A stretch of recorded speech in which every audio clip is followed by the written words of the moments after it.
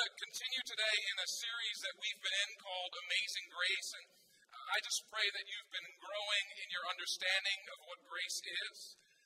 These last 2 weekends, my family, we were away down at Myrtle Beach enjoying some grace on the beach and getting refreshed, and I'm just so thankful today for Pastor Floyd and Pastor Sal, amen, just sharing the message these last 2 weeks, just faithful servants of the Lord, and so I'm blessed that when I go away, I know things are in good hands, amen, and God is speaking. And so I want to continue to talk on grace this morning because I believe in order to live this Christian life, we need to understand and we need to lean into the grace of God, and we also need to extend that grace to others, amen. We talked weeks 1 and 2 about saving grace, and really Ephesians 2:8 through 10, great verse to memorize. If you're going to memorize, it's such a key passage for us, right? For by grace you have been saved through faith. And this is not your own doing, it is the gift of God. It's not a result of works, so that no one may boast. And then I love verse 10, for we are his workmanship, created in Christ Jesus for good works, which God prepared beforehand that we should walk in them. I love that. The works are already prepared. We just need to walk in what God has laid out before us.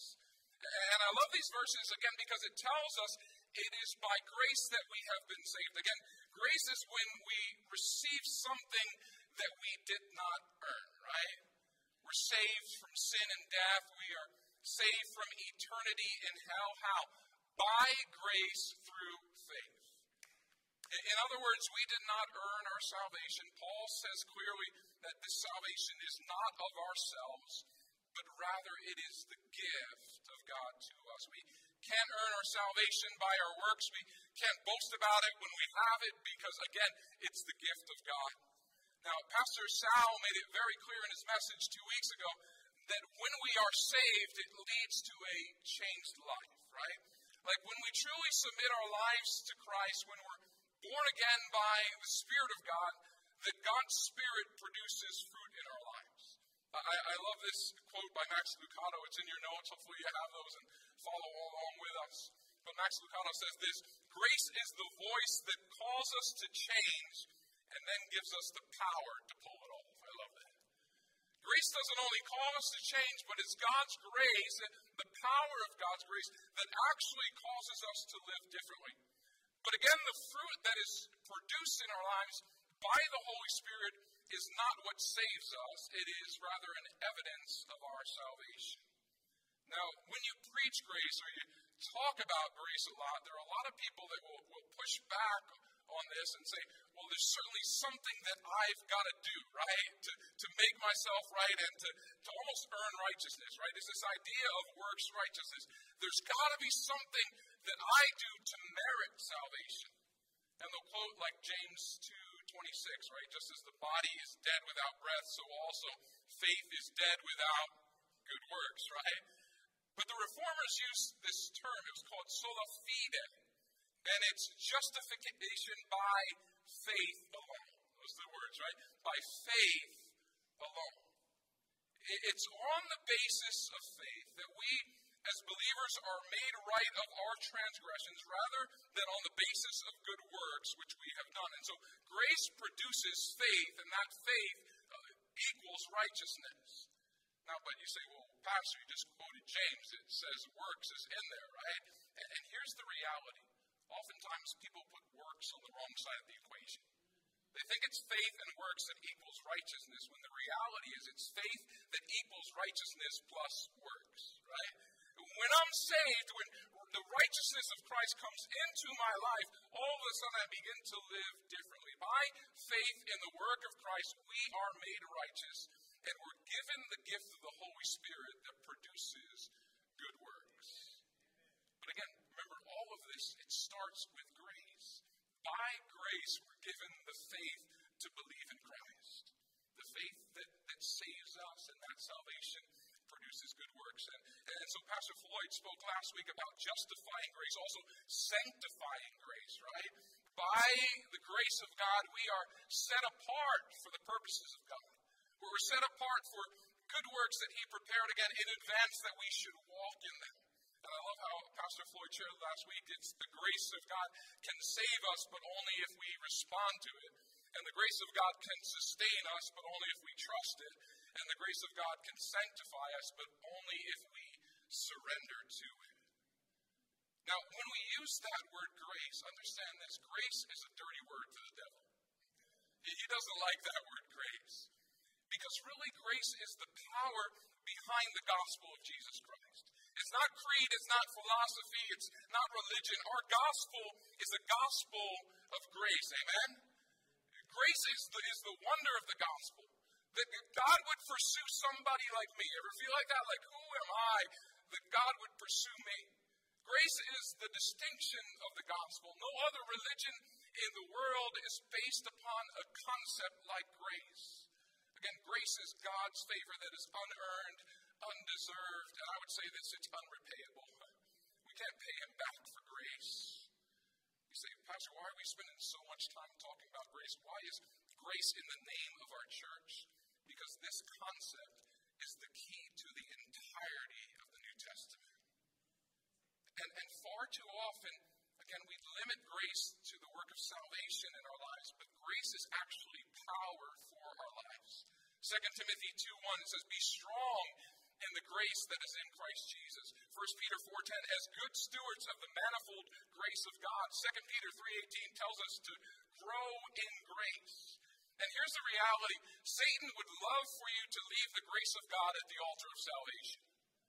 Just leave it there. You're saved by grace, but it stays there. But God's grace only starts there at the altar of salvation. And from that place, his grace continues to enable and to enrich our lives. Again, the devil would love to tell you, man, after salvation, you're on your own. Sure, grace saved you, but now you got to pull yourself up by your own bootstraps. You got to make it on your own strength. But again, God's grace is God's undeserved favor in our lives. I want to take you to a story today in the life of David. I had the privilege of hearing my father preach for 40 years, and I know he went to this story many times. This is one of his favorites. 2 Samuel chapter 9, if you want to turn there. 2 Samuel chapter 9. As you turn there, let me give you some context here. In the story, David has finally been anointed as the king of Israel. He's finally seated on the throne. And he has just subdued his greatest enemies, the Philistines, the Moabites, and the Syrians, right? And as he's sitting in his palace, I can only imagine that he's thinking back over his past. He's thinking about how it used to be in the fields with the sheep, but now here he is, sitting on the throne. And at this point in his life, I have no doubt that he is completely overtaken by the wonder of God's grace in his life. You ever been there?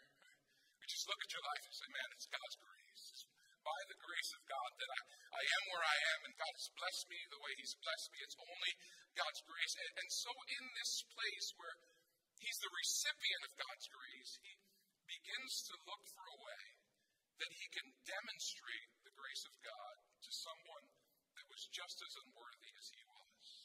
You see, God's grace in our lives, when properly understood, will always overflow to others.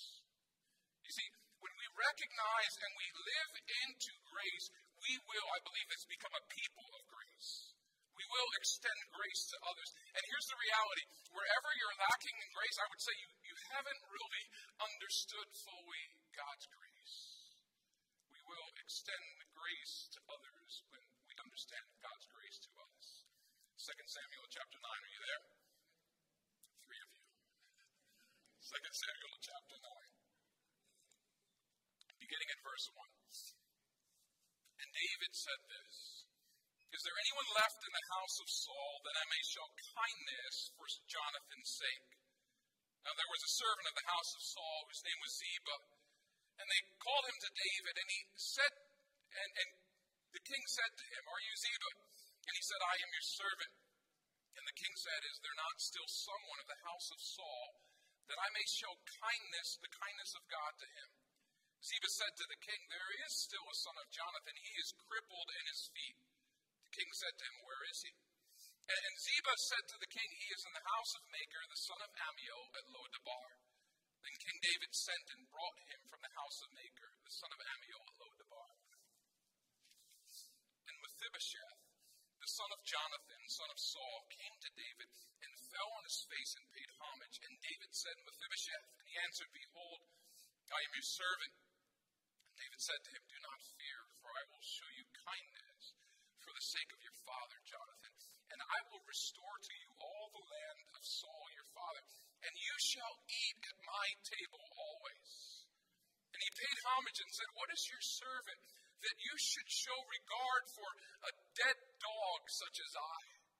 Then the king called Ziba, Saul's servant. He said to him, All that belonged to Saul and to his house I have given to your master's grandson. And you and your sons and your servants shall till the land for him, and shall bring in the produce, that your master's grandson may have bread to eat. But Mephibosheth, your master's grandson, shall always eat at my table. Now Ziba had 15 sons and 20 servants. Then Ziba said to the king, According to all that my lord the king commands his servants, so will your servant do. So Mephibosheth ate at David's table. Listen to this, like one of the king's sons. And Mephibosheth had a young son whose name was Micah, and all who lived in Ziba's house became Mephibosheth's servants. So Mephibosheth lived in Jerusalem, for he ate always at the king's table. Now he was lame in both his feet. May God bless the reading of his word.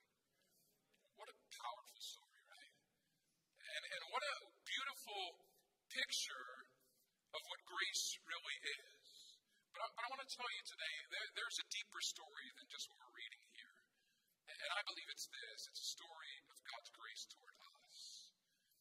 See, we often wonder where we can find grace in the world, right? But when it comes to God's grace, understand this. Grace will find you first.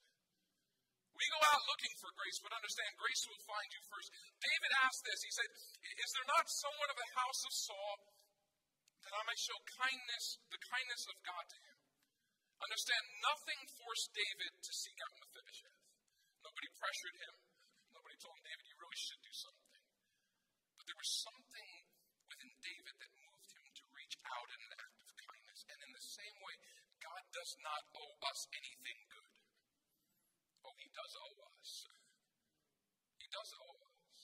He owes each of us divine justice and holy wrath and eternal punishment. And this is why grace is such a wonderful surprise, right?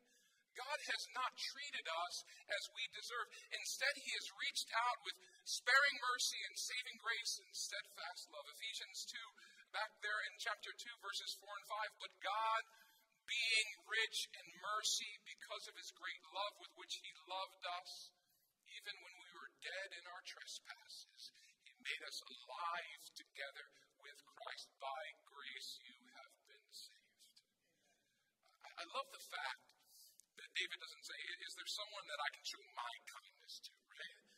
He recognizes that it's God's kindness that flows through him. Understand this today, that grace begins in the throne room, okay? And it's not David's throne room, it's the throne room of heaven. Grace flows from the throne room of God, and it finds us, and just like Mephibosheth, before we were even aware of grace, it already began seeking us out.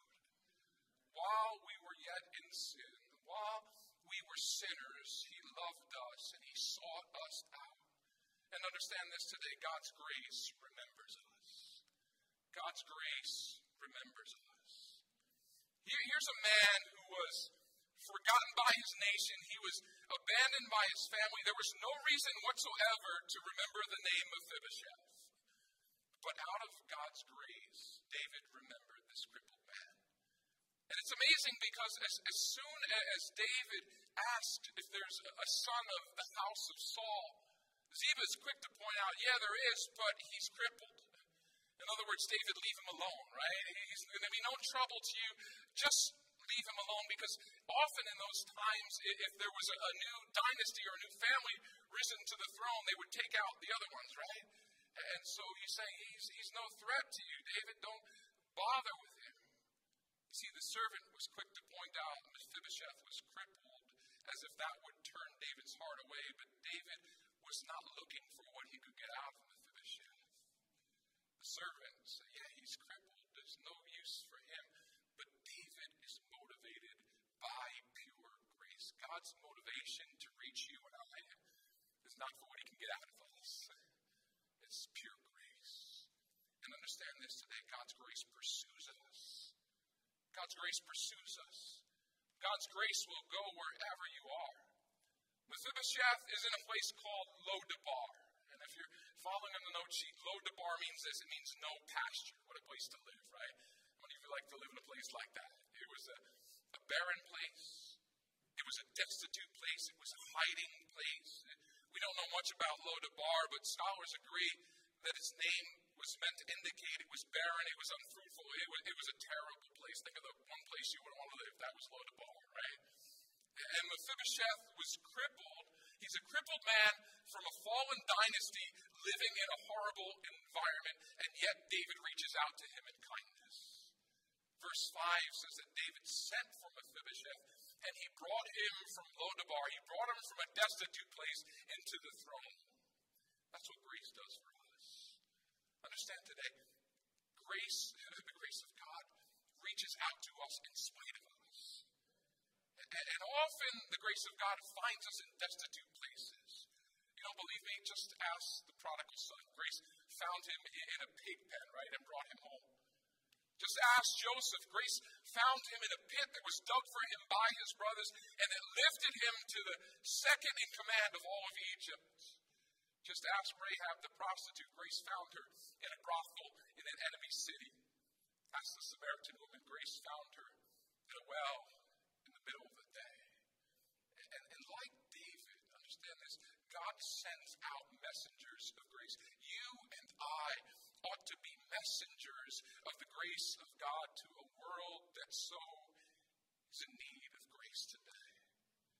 And no matter where you may be today, I want to tell you, grace can find you there, and grace can change your life.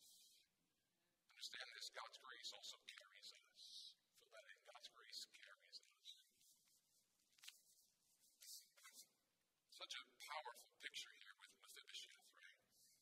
Because he couldn't carry himself. He couldn't reach David if he had to, and so David sent men to carry him. And the truth is, God's grace is dependent upon his ability and not mine. And so when you feel like you can't walk any further, I want to just say, let his grace carry you. When you feel like you can't believe anymore, let his grace carry you. When you feel like you're just too weak, let his grace carry you. 2 Corinthians 12:9, another great verse to remember here. Paul says this. He says, God says to me, my grace is sufficient for you, for my power is made perfect in weakness. And so Paul says, therefore I will boast all the more gladly of my weakness, so that the power of Christ may rest upon me. Understand this about grace. Here's the next point. Grace is where you abandon your crippled past.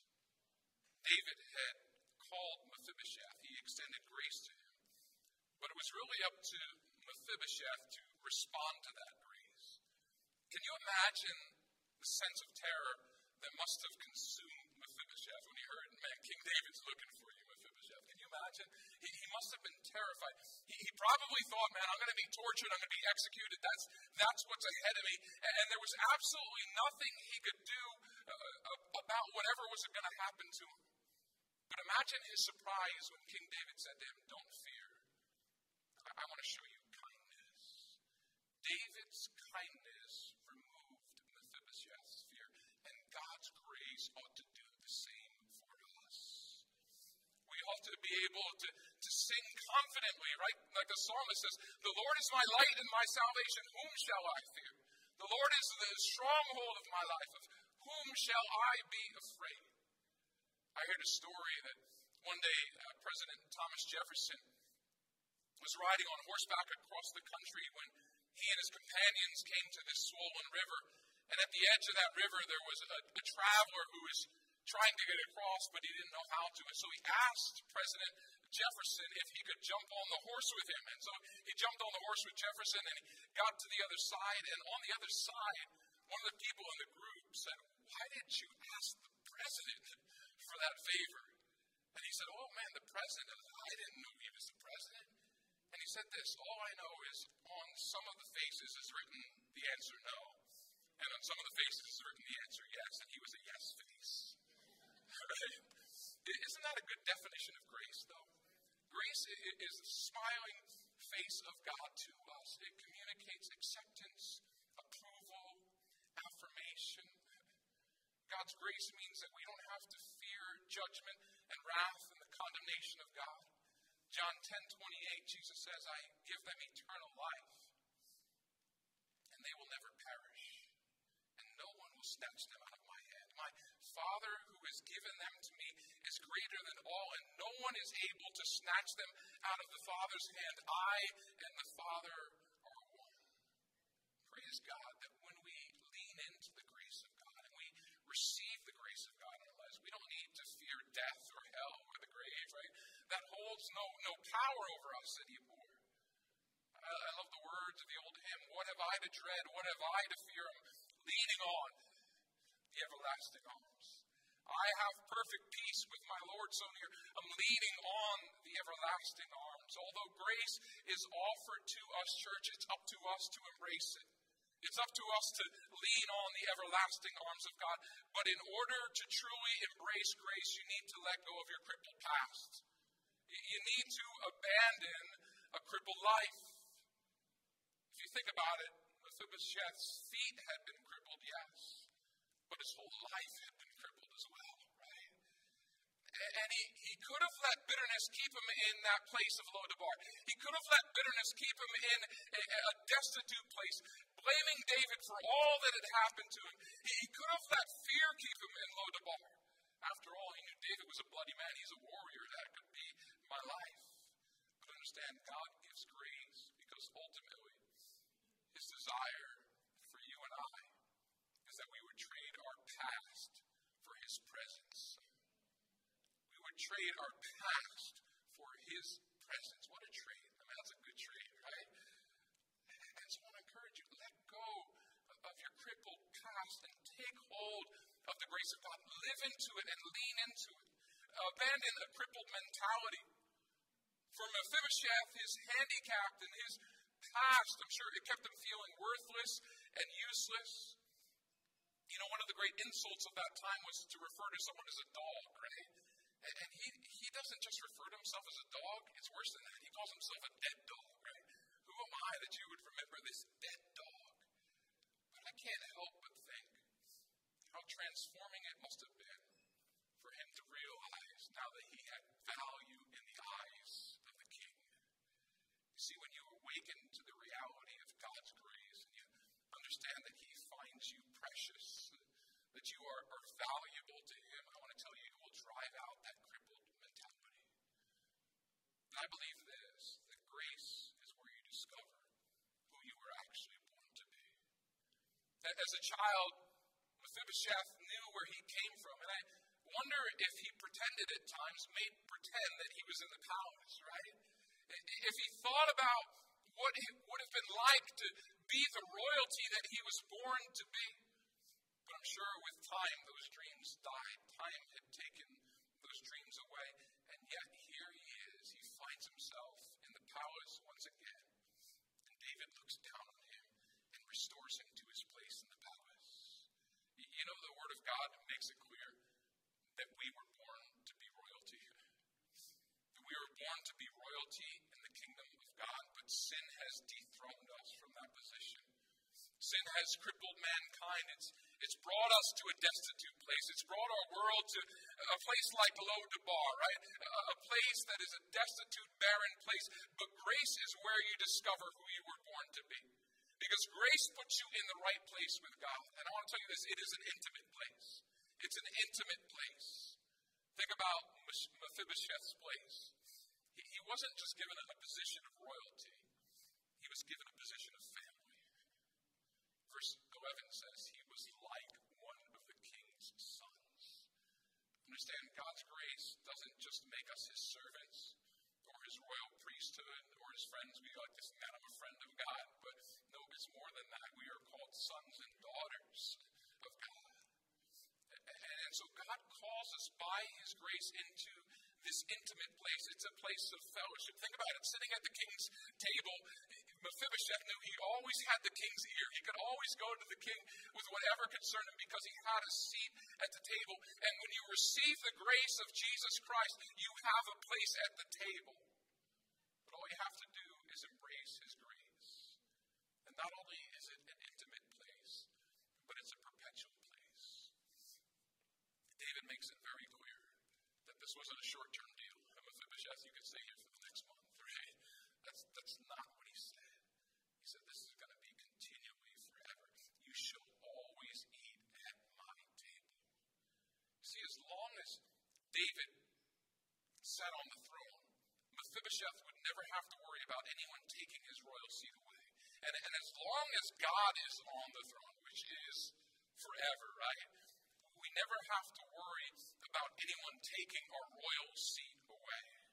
Romans 8:35, who shall separate us from the love of Christ? Shall tribulation or distress or persecution or famine or nakedness or danger or sword? He says this, no, in all these things we are more than conquerors through him who loved us. For I am sure that neither death nor life, nor angels, nor rulers, nor things present, nor things to come, nor powers, nor height, nor depth, nor anything else in all creation will be able to separate us from the love of God in Christ Jesus our Lord. Amen? Church, we have God's provision anytime we need it, day and night. We have his provision eternally because of grace. And grace is where you embrace God's favor at his son's expense. Mephibosheth wasn't receiving grace on the basis of what he had done. It was actually on the basis of what Jonathan, his father, had done. You know the story, right? Jonathan and David were best friends. Jonathan loved David so much that he protected him from his father Saul's wrath, and he actually supported his ascension to the throne, right? Jonathan said, you know what, you're the one that's anointed to be king. He supported his ascension to the throne. And so verse 7, David says, I'm going to show you kindness for the sake of your father, Jonathan. David was gracious to Mephibosheth for the sake of another, Jonathan. And God is gracious to us for the sake of another. His name is Jesus. We are not receiving God's favor on the grounds of our own goodness or our own works, but on the basis of the work of Jesus Christ. Again, grace is God's riches at Christ's expense. By grace today, we don't live in our own achievement, we live in the achievement of another. Mephibosheth lived in the grace that his father paid the price for. I don't know how many of you remember the movie that's going back a little bit, the movie The Last Emperor. Anybody remember that movie? It was about a young child who was the last emperor of China. And he lived this magical life of luxury, thousands of servants at his command.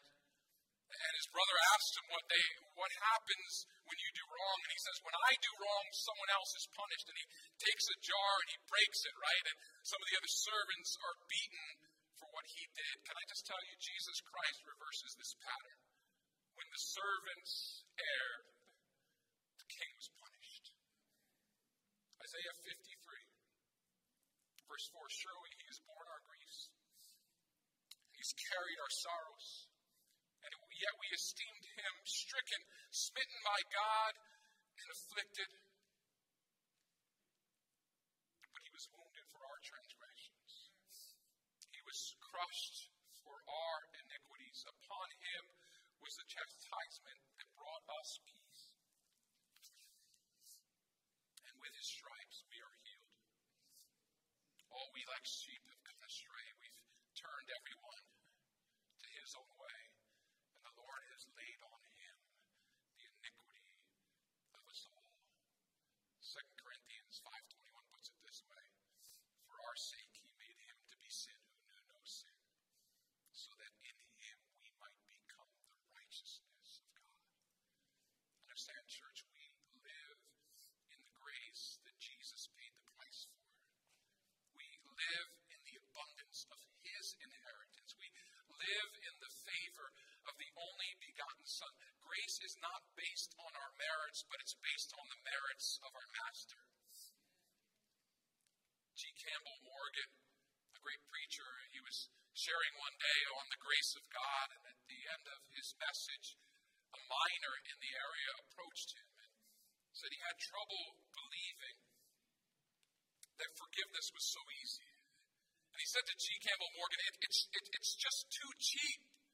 And Dr. Morgan asked him if he had worked in the mine that day. And the guy said, yes, I had. He said, well, how did you get out of the pit? He says, the way I usually do. I got in the cage and it brought me up. How much did you pay to get out of the pit? He said, well, nothing. He says, weren't you afraid to trust the cage if you paid nothing? He said, oh, no, it wasn't cheap. It cost the company a lot of money to sink that shaft. And it was then that he saw the light and realized that it cost Christ for the grace that is now free to us.